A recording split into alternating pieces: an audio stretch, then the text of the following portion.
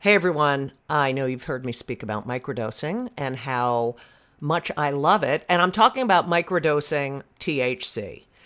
I love it. And that's why I love our sponsor, microdose.com.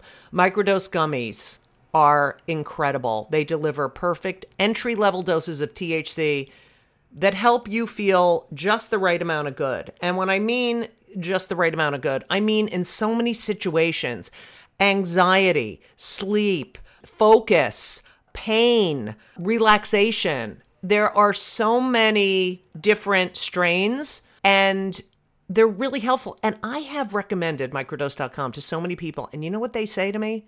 Thank you. Thank you, thank you, thank you. Don't be afraid of microdosing. Go to microdose.com and you'll learn all about microdosing THC. These gummies feel amazing. They taste amazing. I have used them to get me into the zone I need to write.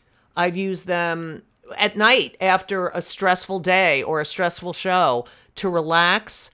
I have also said to family members, please take a gummy right now. And they've said, oh, good idea. So check it out. Check it out because they're fantastic. And I'm not like a big weed person. I mean, I used to be. And I do enjoy weed every now and then, but I love these gummies and I take them with me everywhere. So check it out. Don't be afraid. They're all natural. They're fantastic and you deserve it. So what are you going to do? You're going to do something that is fantastic. You're going to get 30% off your first order. 30% off. That's a lot. Plus free shipping today at microdose.com. Use promo code JudyGold, JUDYGOLD. It's available nationwide. They deliver it to your door. That is microdose.com, promo code JudyGold for 30% off and free shipping. Do it. Go to microdose.com, promo code JudyGold. You deserve it. You deserve it. And you know what else? You're welcome.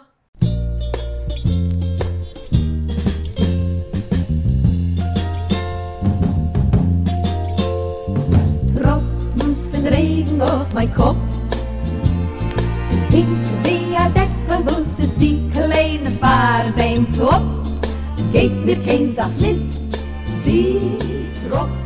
Welcome to Kill Me Now with Judy Gold. I'm your host, Judy Gold. And this week and next, we have the incredible comic, human, and just generally nice guy, John Laster. I really loved talking to him, as I always do. He's a pretty special person. So sit back, relax, and enjoy.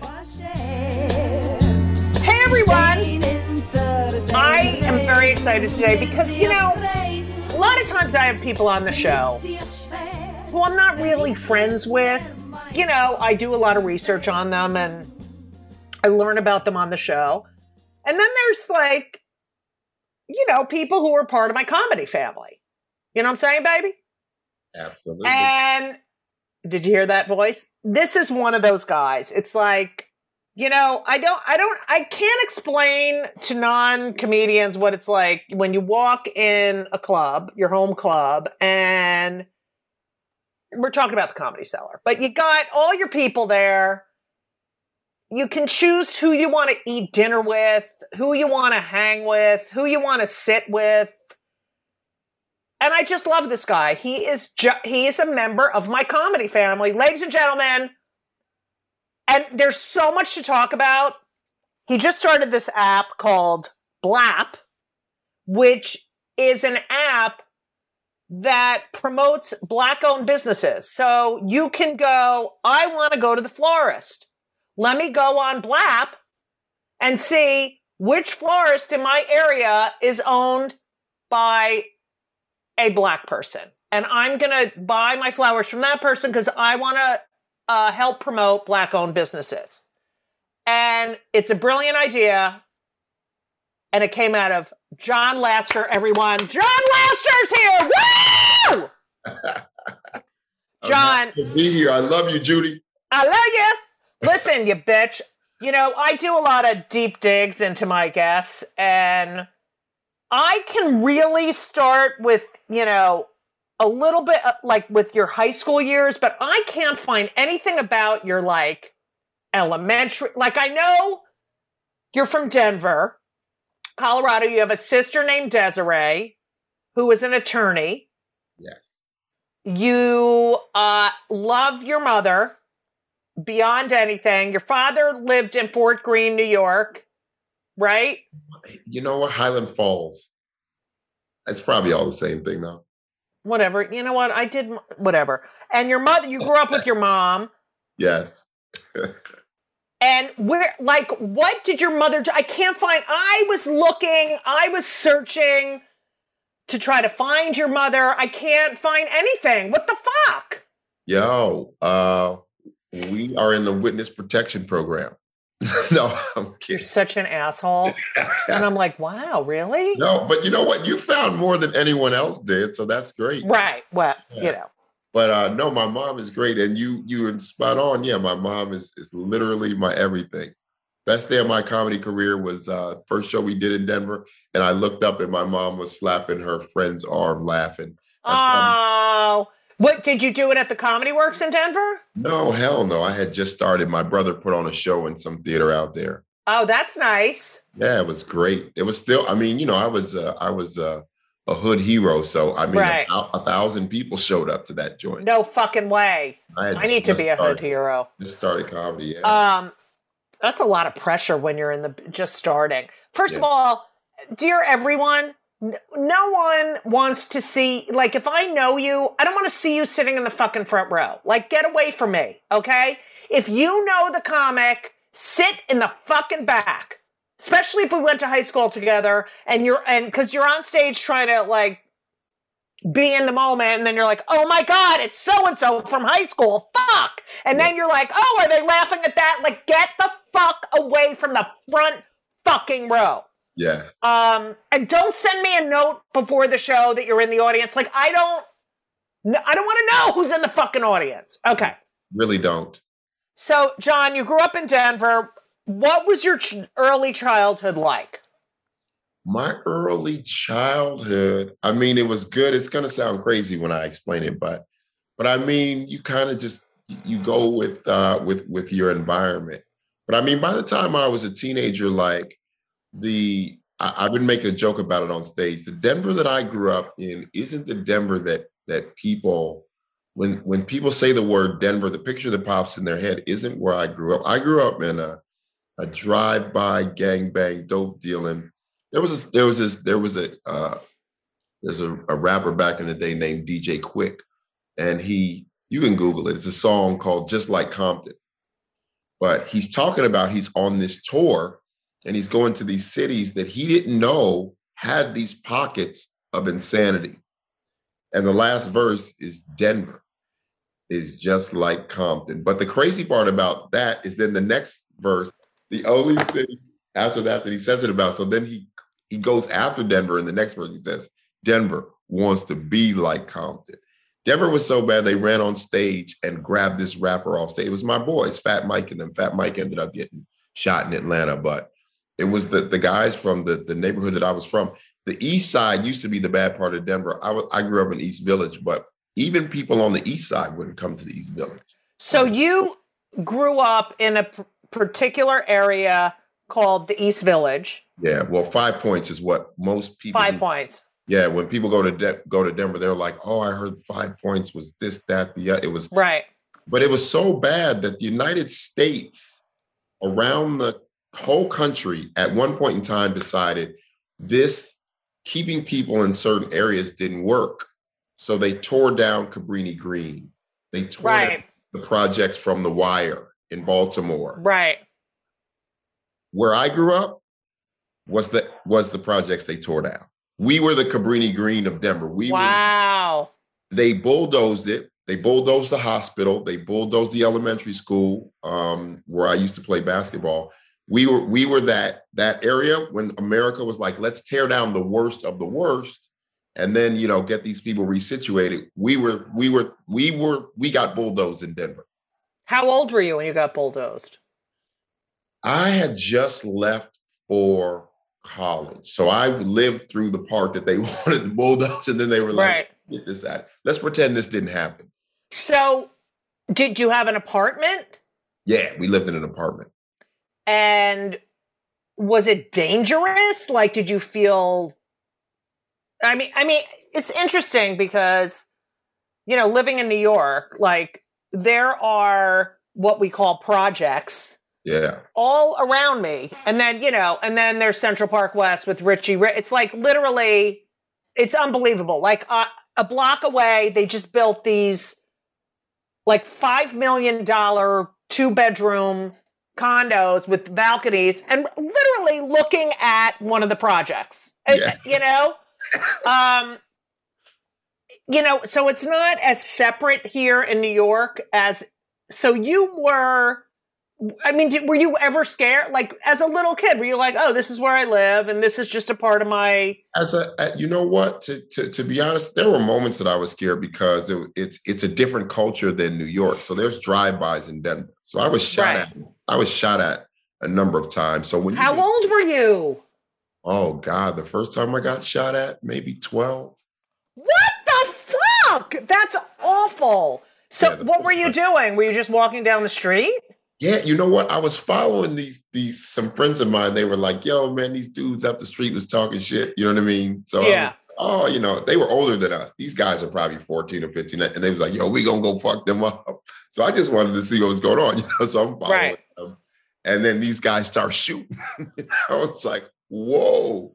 So that was probably the first time I got shot at. Yeah, we were walking up this street and these dudes just they started letting off rounds. But I was shot at a number of times. Not at you. Like, did they want to hit you or they just wanted to scare you? I think they were shooting at us. No fucking way. Yeah, I think they were shooting at us. But I've been shot. As you got older, you got shot at more times. But with that being said, I was also, by the time I was 14, 15, in a little bit of a bubble because I was the hood athlete. Because you played basketball, right? It doesn't matter what city, wherever you live in America, if you're the hood athlete, you are completely off limits. And I remember a guy pointed a gun at me one time. We were on the court. This Hyundai pulled in. This dude pulls a gun out the window, and my boys, everybody's on the court like, yo, you see him standing here. Like, we can do this later. Right. Not right now. And my boy Day Day was a psycho. He runs and jumps on top of the car like donuts because they want to get out of there now. Right. So they're shooting through the roof and nicked the side of Day's hand before he flew off the car. Like it was that type of, sometimes those type of tense moments. But there was a lot of the things that were happening. I was never asked to pull a trigger or never asked to be in harm's way. As a matter of fact, even when my friends did dirt, a lot of times they would come and knock on my door and say, hey, man, because I would shoot at night, because there would be little kids like, hey, aren't you John Lasser? Could I play with you? So I would shoot at night when kids couldn't come over there so I could get my workout in. And there were some nights that they would knock on the door and say, hey, John, don't be on the court tonight. Wow. Yeah, tonight's not the night. So when did you form your love of basketball? You have a brother and a sister, right? Yep. Did you all live in the same apartment with your mom? Yes. Were your parents divorced? My parents got divorced when I was 5, and that's how we ended up in Denver. My aunt was also getting divorced. So my mom and my aunt moved, they were like, yeah, fuck y'all, we're going to Denver. And my mom was like, my aunt was moving to Denver. She had money. So my mom was like, yeah, I'll try something, new. And they packed up and moved to Denver. And do you remember when your parents were together and where Yeah, it was like, it was like Mayberry, it was a house. It was a house in Newburgh, New York, with the dog and the 2 cars in the driveway and you know what I mean? It was white picket fence shit. And then, they got divorced and we ended up shortly thereafter in the hood in Denver. So up till 5, it's like, nothing of this kind of No. shooting, all this shit. And what did your father do? Did your parents work? No, my dad worked for disabled, I think, wardens of the state of New York. So he managed houses where they kept these kids. Yeah. Upstate. Wow. Yeah. All right. So your mother takes the kids and leaves. Yes. Do you keep in contact with your father? Yeah. You know what? You keep in contact with him until you're coming into your manhood, so to speak. Yeah. So maybe till around 10. And then it becomes a little bit of the opposite. Right. Kind of like, yo, fuck him. You know what I mean? Right. You're growing up with a bunch of guys who don't have fathers. So, you know what I mean? Like you got to figure out what you're going to do. And I remember my dad called me probably when I was like 11, and we talked. And he was like, yeah, basically, just so you know, I'm not paying for your college. And that's when I actually wanted to skate. I wanted to speed skate. Then I wanted to play football. We couldn't afford the pads because the pads were like $100 or something. My mom was like, I don't have no $100.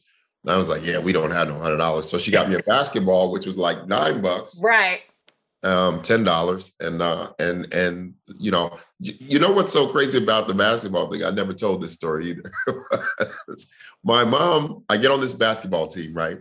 I hate How old are you? I am 12. Okay. And I hate basketball. So why do you hate basketball? I didn't want to play basketball. Right. Okay.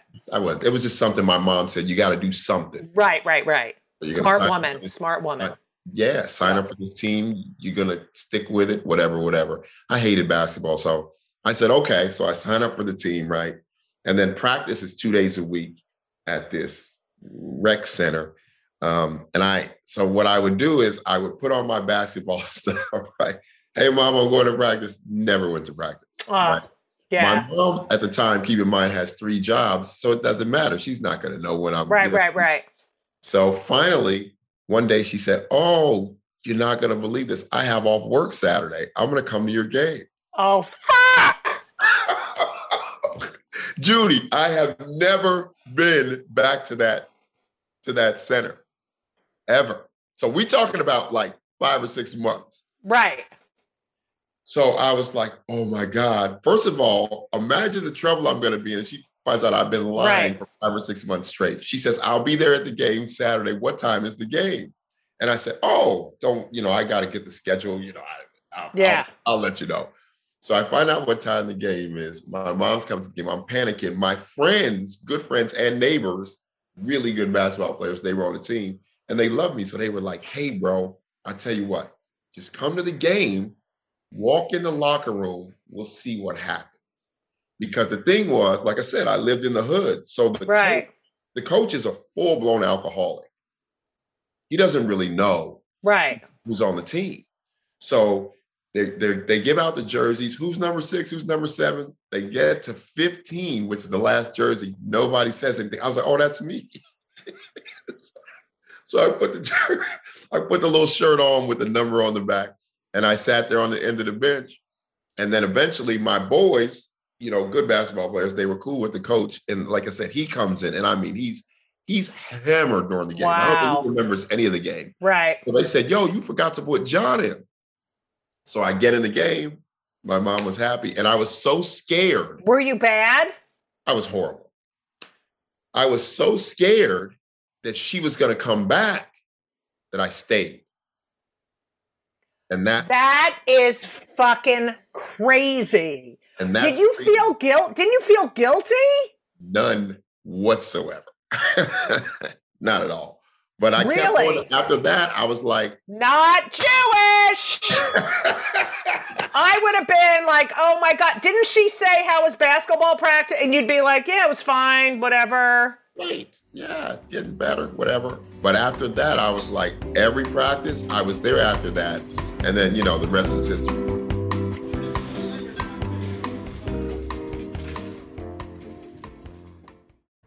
Hey everyone, did you know that Fast Growing Trees is the biggest online nursery in the United States with more than 10,000 different kinds of plants and over 2 million happy customers in the United States?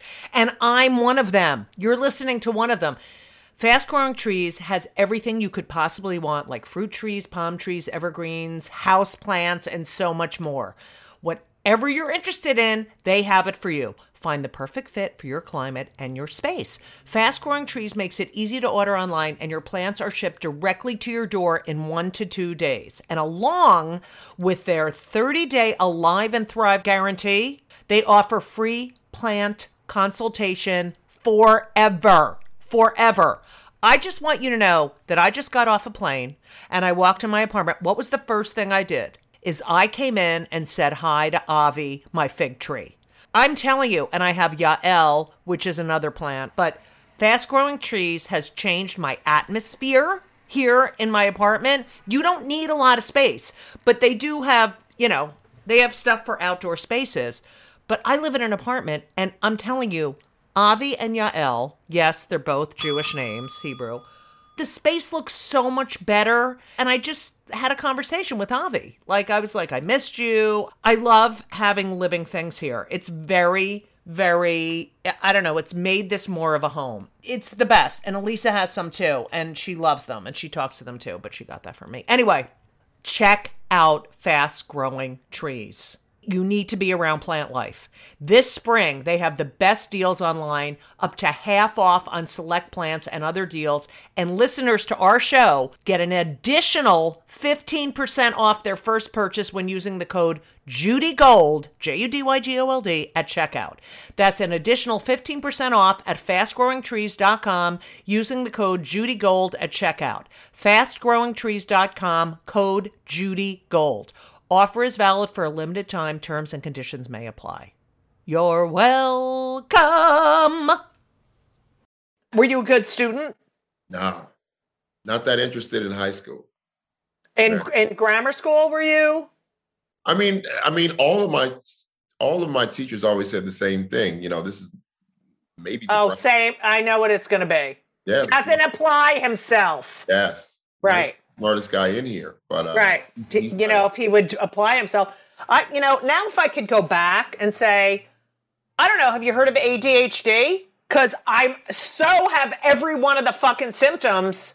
Thank you, but so you're in school. You have this group of friends, all guys, I'm assuming. Yeah. And you go to Denver East High School. Yeah.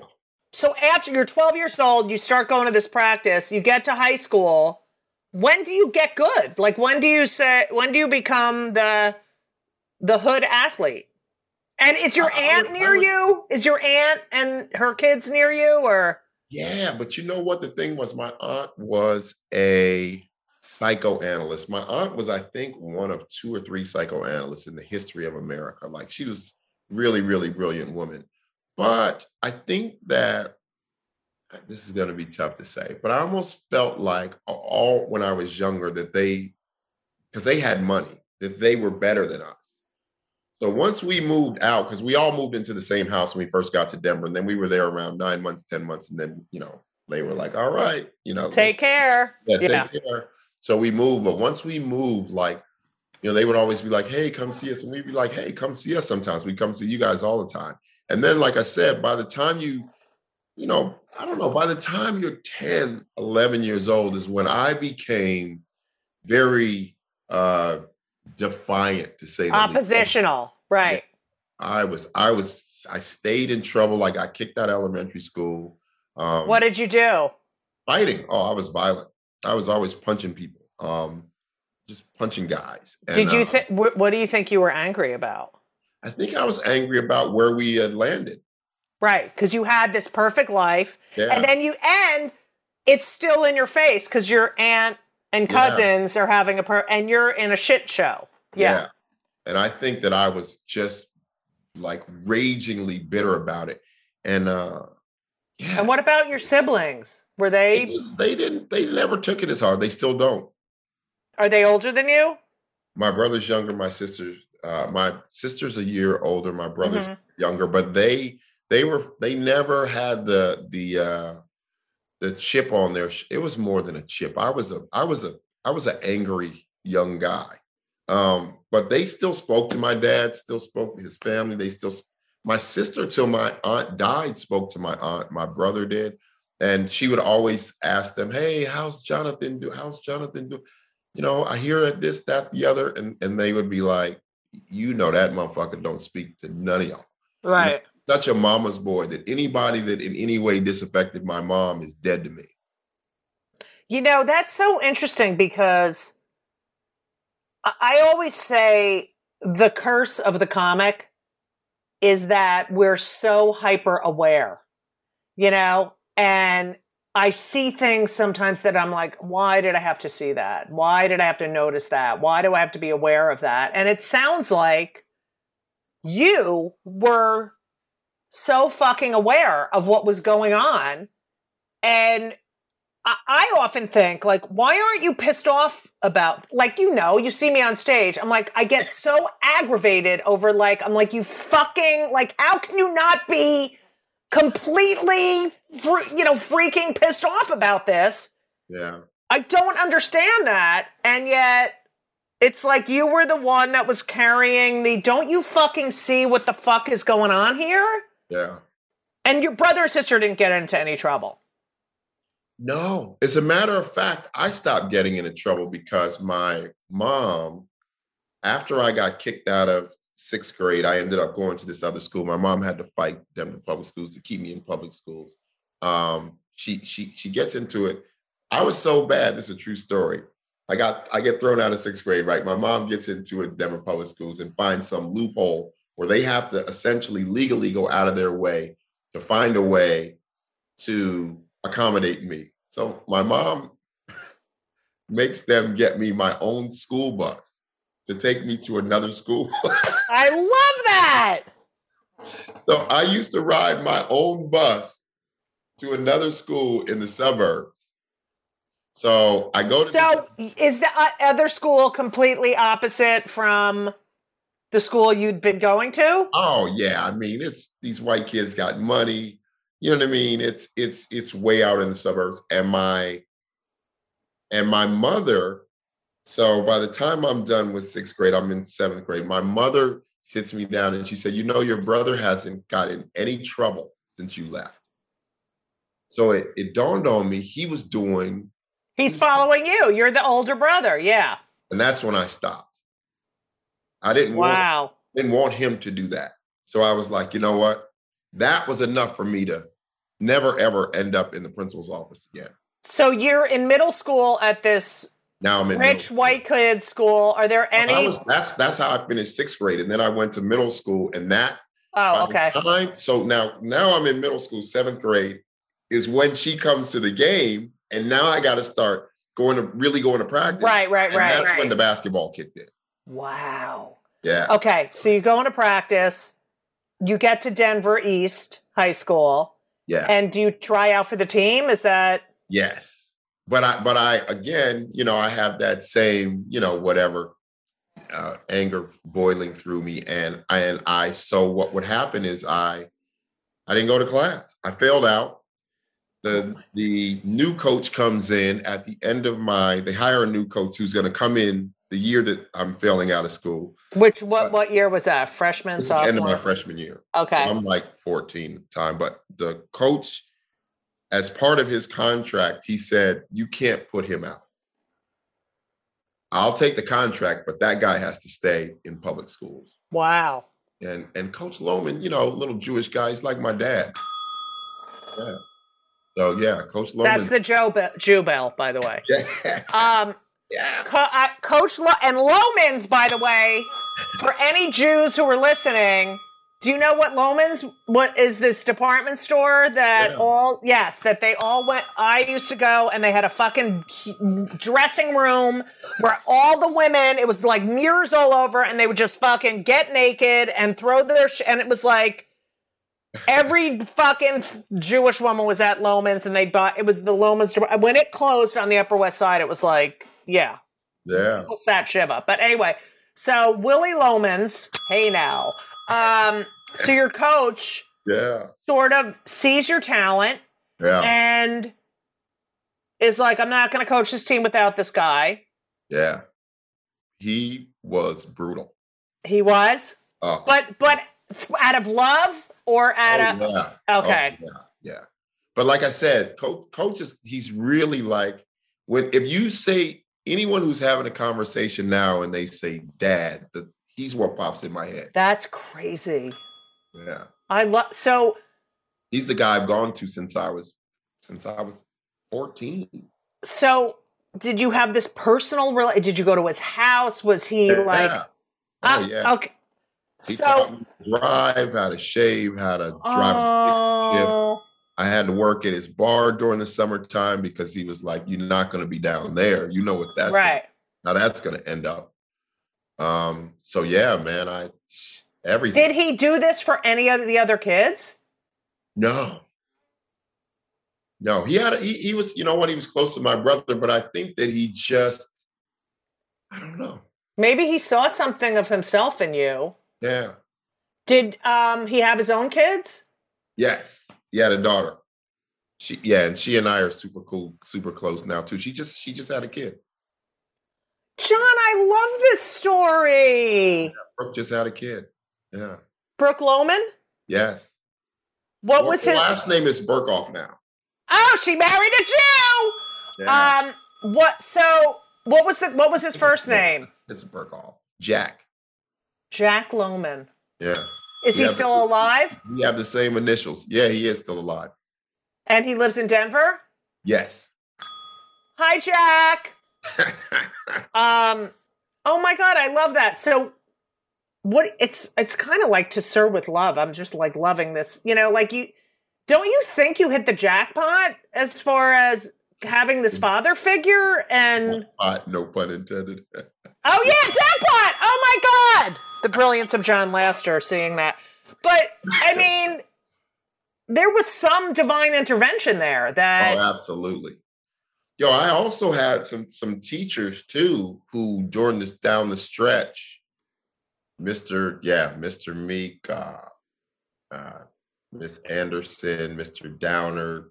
Like I had 3 of my teachers at the end of my senior year. That was also divine intervention, who essentially rearranged their schedules for the day because I had a teacher who was failing me. Right. I got an F in this class. Back then you had to have a 2.0, otherwise you were Prop 48, which means you couldn't go straight to D1. You had to go to a GCO first, which would have been a nightmare. Right. But I had teachers who taught me in their off periods to make sure that F didn't bring me below a 2.0 so I could go to Minnesota. And that is so amazing. And they too were lifesavers. But yeah, I mean, Coach really, man, like there's so many things that he was just like, this is the course you're going to have to, and I mean, from the time he got there, I remember there was a game one time we were playing in the summer league, right, in the finals for Colorado. And it's a double elimination tournament. So you have to lose twice before you're out of the tournament. We hadn't lost any games all summer, right? We get to the finals. We beat this team. Tournament's over. They already had one loss, right? They beat us. First of all, my coach comes over to the house to bring me some new shoes. Right. Before the game, he said, "Hey, man, I'm just bringing you some shoes." My girlfriend's sitting on the couch. So he looks and he's like, "Hey, man, we got a game today. I don't know if you should be doing this." Right.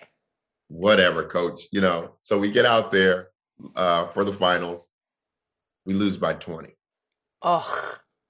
Right? That's only one loss. So you rest for an hour, then you play again. And I remember, Coach, this is the type of guy Coach was.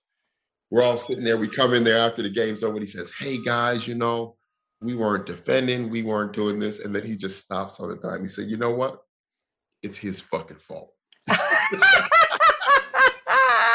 want to know why we lost? This son of a bitch is sitting at home with his girlfriend. He's not focused before the game. He's about to cost you a fucking championship. Everybody get out of here. You sit here by your fucking self and you figure out how to win that game or you're walking home. That was it. And you won? We won by 1 point at the buzzer. Oh my God. They fouled me on an alley-oop going up. 2 free throws. And you were probably like, fuck it, thank you for fouling me. As a basketball mom, I remember those fucking tournaments, and it's like, when, we're either playing at 4:30 and 7:30, or we're just playing at 4, and if we win at 4, then we're going to play at 8, and if we don't, and it was just like, you didn't know when you were checking out of the fucking hotel, when you were leaving, how late you were staying, Yeah.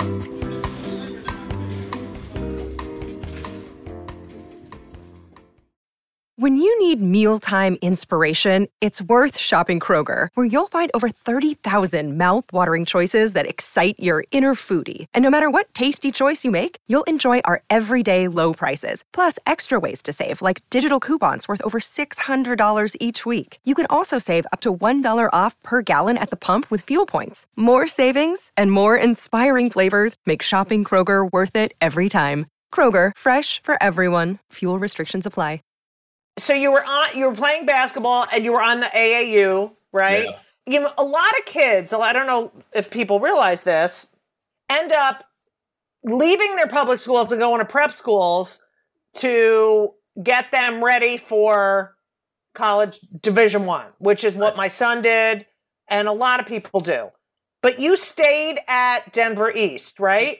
Yeah, a lot of people had tried to get me to move back to New York. Right. Yeah, including my dad. Yeah, like, hey, I heard that. Yeah, to the NBA. He said he asked you to come, and you said, "I'm not leaving my mother." Yeah. So these coaches are they all coming to see? I mean, it's usually in the AAU games is when they're all coming to fucking see you in the summertime. So I played in an AAU tournament. My coach sent me to. So coach sends me down to play in this AAU tournament, right? And I remember I talked to him on the phone. He said, "How's it going?" And I said, "Oh, good, man. I think I told him I had like 16 and 9 assists and 9 rebounds." And I'll never forget this. He said, "I don't give a fuck about your rebounds, your assists, your defense." He said, "You score. Right. And he said, that's all they're looking for out there. They'll sort through the rest of it after they get you. You show them that you can score the basketball, right?" And these games, you playing like 4 games a day. Right? Oh yeah, yeah. That was game number 3, I think, that day. And it's in a big arena. So there's like 4 basketball courts. Yeah. There's games going on. Yes. All time, and people with pads. Yes. These fucking guys with their fucking. Yes. And then they're watching the game, and then they look up you up, and that because as a mother, you're sitting there going, after your kid makes a basket, you're like looking to see who's looking up his name and on the fucking roster. Yeah. Well, the coaches are spread all around these 4 courts, and I walked back in there with what coach had told me in my head. Show them you can score. And when I tell you, I am killing these poor kids. And 4 courts, right? You see all the coaches slide. Come over to your court. Now, by the end of my game, all the coaches are right on our court. And I remember the other coach coming over and stopping and looking at me and saying, "Hey, man, we threw everything we had at you." And I was like, "Yeah, well, my coach told me to show him I could, but he was spot on." Right. The hell with all that other nonsense. Just give them the business. And that's what I did. And after that, my mailbox filled up with letters, and I was on my way to D1. So I find this, as a performer, and then having a son who plays basketball, like, it's a stage. The basketball court is a fucking stage. You got an audience, and you have to bring it home. Like, you have to, and a lot of things are out of your control. How did you learn how to focus? How did you learn how to shut all the noise off and just, when Ben tells me the shit they say to each other on the court. Oh, yeah. Yeah, I was at a game yesterday. I was at the Giants game, and my buddy Mark Theobald's cousin was in the back. He played football, and he literally asked me, he said, "Hey, man, football coaches will say anything to you. He said, John, Right. you play basketball at the highest college level. Was it like that for basketball? And I said, oh, God, yeah. I remember my college coach one time, check this out. We got in trouble. It's a true story. I'm playing at Minnesota, right, for the Gophers, and we go to the Timberwolves games. Because at that level, when you play at that level, every team has alumni that are in the NBA. Right. Everyone. You know, you're playing, every team's got a number of people that are in it. So one of our buddies who had graduated before we got there, playing for the Timberwolves, he said, yo, I'll leave y'all some tickets, come down, hang out. Of course. The Timberwolves were terrible, right? We go to the game. The game is so out of touch that me and my friend Townsend are asleep at the end of the game. God. They show us on the 10 o'clock. No way. In Minneapolis, saying the Timberwolves was so bad that the Gophers fell asleep at the game. Oh my God. We're back at the dorm, chilling. Phone rings. Hey man, it's one of the assistants. Coach just saw you guys on the news. We were like, oh yeah, man. Okay, sorry about that. You know, so right. He said, no, he wants to see you over at the gym. Oh fuck. Oh fuck. Yes, we get over to the gym. The equipment manager is there. He hands us bags. You guys should get dressed. Keep in mind, it's like 11:45 at night. Okay. Yo, he sits a chair down in the middle of Williams Arena with a newspaper and sends us running. Sprinting. We're up in the balcony just running and running and running. Oh my God. I hope you some bitches die. I hope you fall and die. I'll tell your mother, I'm sorry she ever had your sorry ass. And my boys in the back like, oh, basketball coach? I was like, yeah. You used to tell us, I hope you die. You're the worst. Oh my God. Your mothers are too sweet for your sorry asses.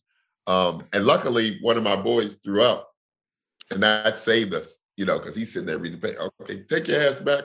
And if you're not going to go to the game, you don't want to be, you can't stay awake for the goddamn game. John, you threw the ball away 5 times in practice in the first 10 minutes. You couldn't learn nothing at an NBA game. Oh, he let us have it. Yeah. And you know what's so crazy? I never went back to a goddamn Timberwolves game.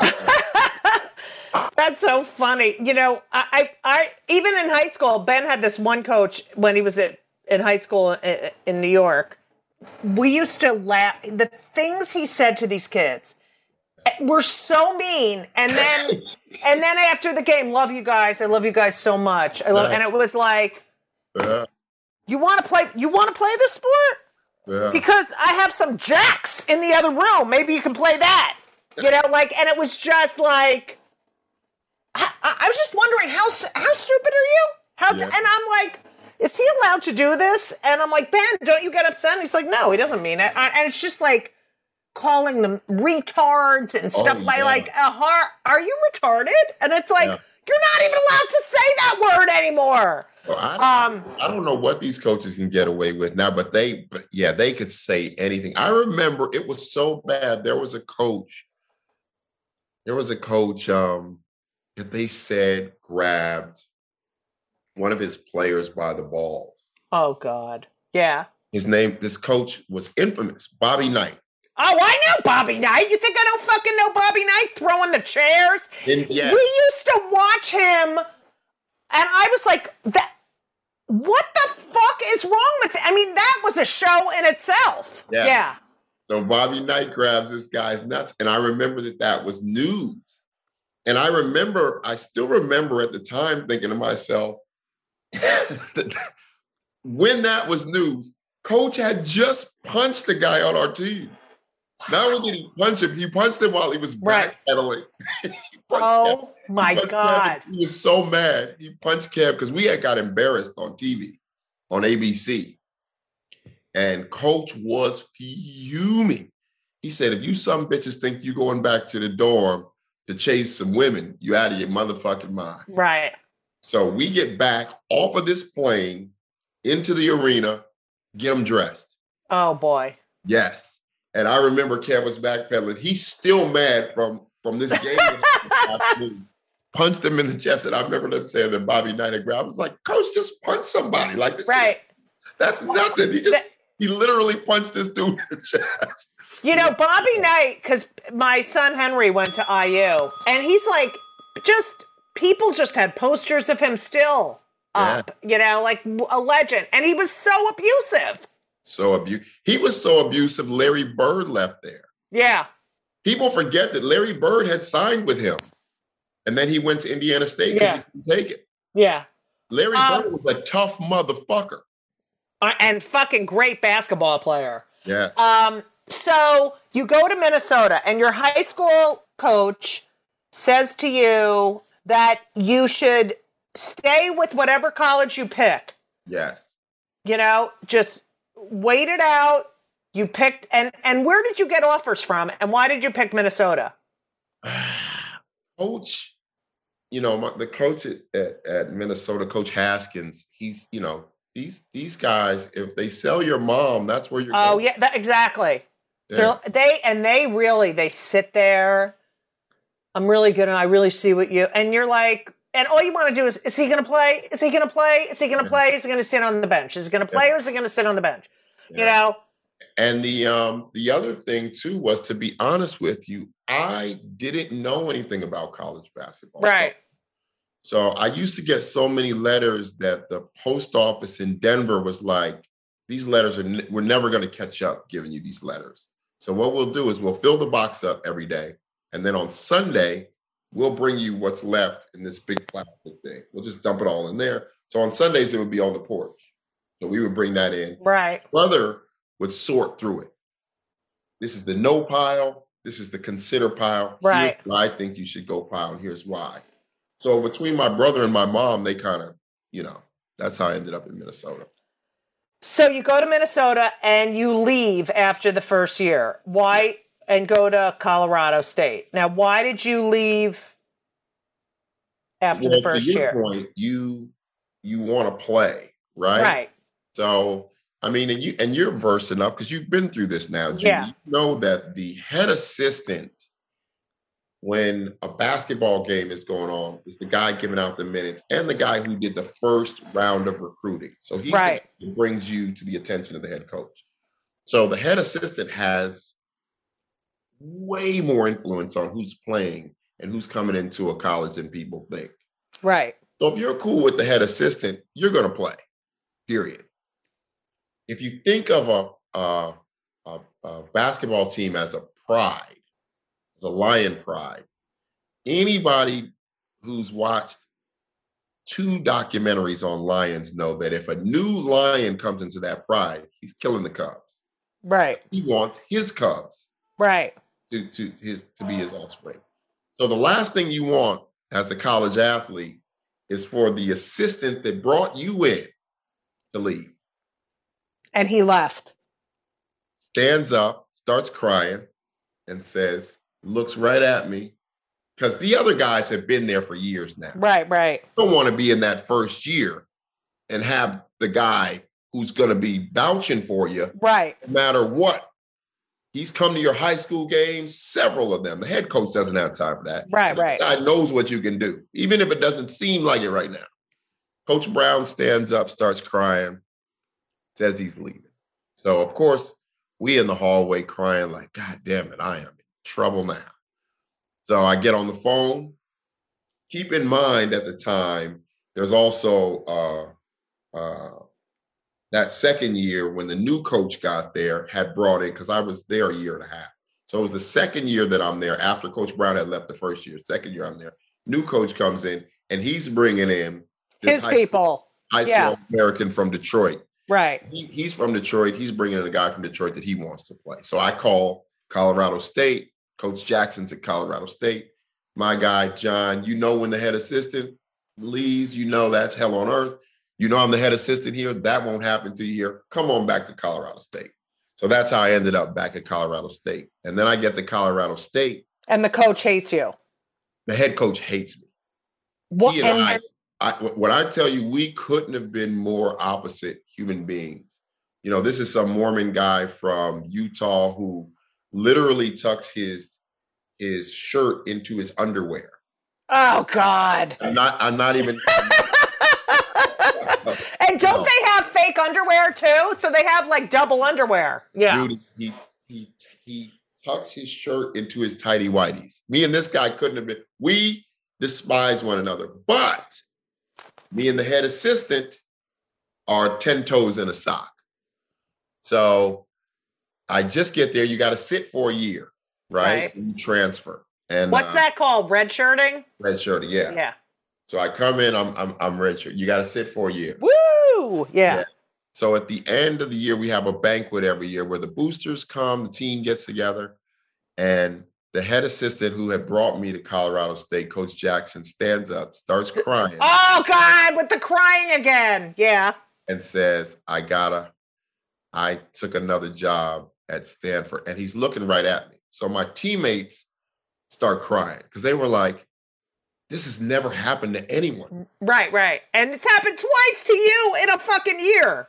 Because keep in mind, most assistants are with this head coach their whole career. Right. Every once in a while, you have a really great team like Duke or somebody where the head assistants keep going to get head coach. But most of these basketball coaches are with their head coach their whole career. If not, even if they're not there their whole career, by the time you make it to head assistant, you're there for at least 15, 20 years. Right. Because these guys coach 30, 40 years apiece. Some of them even more. But twice in 2 years, like even my teammates started bawling like, what just happened to this guy? And you're probably thinking, like, how the fuck does this happen to me twice? Well, I knew I was done. You're not gonna. I think of it like this, Judy, and you can relate to this as well as anybody. You are a comedy legend. Oh, of epic purport. No, really, it is what it is. But imagine if you're working in a club, Judy, with it would almost be like trying to survive 5 club bookers. Right. Or you're on a show and then they fire the executive producer and they bring a new executive producer and head writer in, and it's like, bye. Like, yes, happens to all the fucking, yes. Yeah. And you're like, oh my God. Yeah. Brought in a new showrunner. Right. You're not going to survive that. And then imagine if it happened to you twice in 2 years. Oh my God. Now, did you ever call Jack Lohman and say, what the fuck should I do? He and I had already bumped heads at that point in time because we didn't really speak for we barely spoke for almost 2 years because from the time I was, going into the time where you're going to have to sign something and go somewhere in that junior year is when everybody signs before they get to their senior. Right. So he was begging me. He was like, you got to go to Pepperdine. Oh. Pepperdine. Because his best friend was the head coach at Pepperdine. Right. So he was like, if you're not playing, I can get on the phone. I can call this guy. Right. Yeah. And I didn't. And I, I was young. Mom likes this guy. My brother said this thing. And I'll be honest, I went to Pepperdine and I felt so uncomfortable because these are the richest kids I've ever seen. Yeah. There's Porsches, Rolls Royces. That's not where I'm from. I just felt so uncomfortable. Right. But I think that hurt him. And then you're calling him from a place that he has no control. Right. Thinking, this is why I told you to go to Pepperdine. Mm-hmm. It's true because the high school coaches, your cheerleader, they have their own connections, and they know that they can, fight for you or tell you what's going on or have some inside scoop for you. Yes. And once you say no, and they're like, well, fuck it. I don't know this person. Yeah. Thank you so much for listening to part 1 of Kill Me Now with the incredible John Laster. Kill Me Now is produced by Laura Vogel, edited by Colin Schmaling. This podcast would not be possible without the help of Brittany Jo Sowards. If you have not subscribed to the show, really? I mean, I've talked to friends of mine who are like, oh yeah, I need to subscribe. Just fucking subscribe, please. And please leave a review. 5 stars only. 5 stars only. I'm still fuming about my Uber rating. And I'm literally, people, It's like, hi, how are you? And when I leave the Uber, I'm like, okay, be safe, take care. And I tip really well. I can't. Okay, so Uber, I want my rating. They shouldn't even be able to rate you. Okay, anyway, that's my big pet peeve today. Tomorrow night, I will be performing an hour at the Fat Black Pussycat. That's right, the Fat Black Pussycat. It's part of the Comedy Cellar, and I'm going to be trying out new material because I'm going to do another album. That's right, girls and gentlemen, and they thems. FYI, if you are in the New York area, March 10th, I'll be at City Winery. On March 12th, I'll be at the Raz Room in New Hope, Pennsylvania, which I love. And March 26th, I'll be at the Savour Theater in Fort Lauderdale, Florida. Check out my website, judygold.com, for any upcoming giggies and daties. You know, you can follow me on Twitter and Instagram and TikTok, motherfuckers. Kids made me go on TikTok, so I'm at Judy Gold, JEWDYGOLD, at Judy Gold, JEW, because I'm a Jew, as I've mentioned. If you're still listening, by the way, I love you. I fucking love you. I don't know who you are, but I love you. I want to say Sarah Palin is an asshole for being in New York City with COVID, with a positive COVID test, and then just going out gallivanting and eating out. She is a fucking asshole. So not a fan, and get out of my city. You know what I'm saying, baby? I hope everyone is boosted. I hope we can stop wearing masks at some point, because I can't fucking take it anymore. But I'm going to still wear it. I double mask on the subway. Not a fan of the subway lately. Not really feeling safe on the subway. We got a lot of work to do in this country, but hopefully we'll do it and things will get better. So that's all I have to say right now. I want to thank you all so much for listening. Please tell your friends about the podcast, because honestly, I make no money from this. The only way I can pay for all the expenses of the podcast is if you subscribe, and then I do an ad, and then the more people who listen, I get a few more cents, and I can pay for the editing. There's a lot that goes in. There's producing and editing and social media. So, yeah, don't think this is all just sitting around talking, people. All right, that's all I have to say to you. I love you all. Take it easy. And as we always say, so long.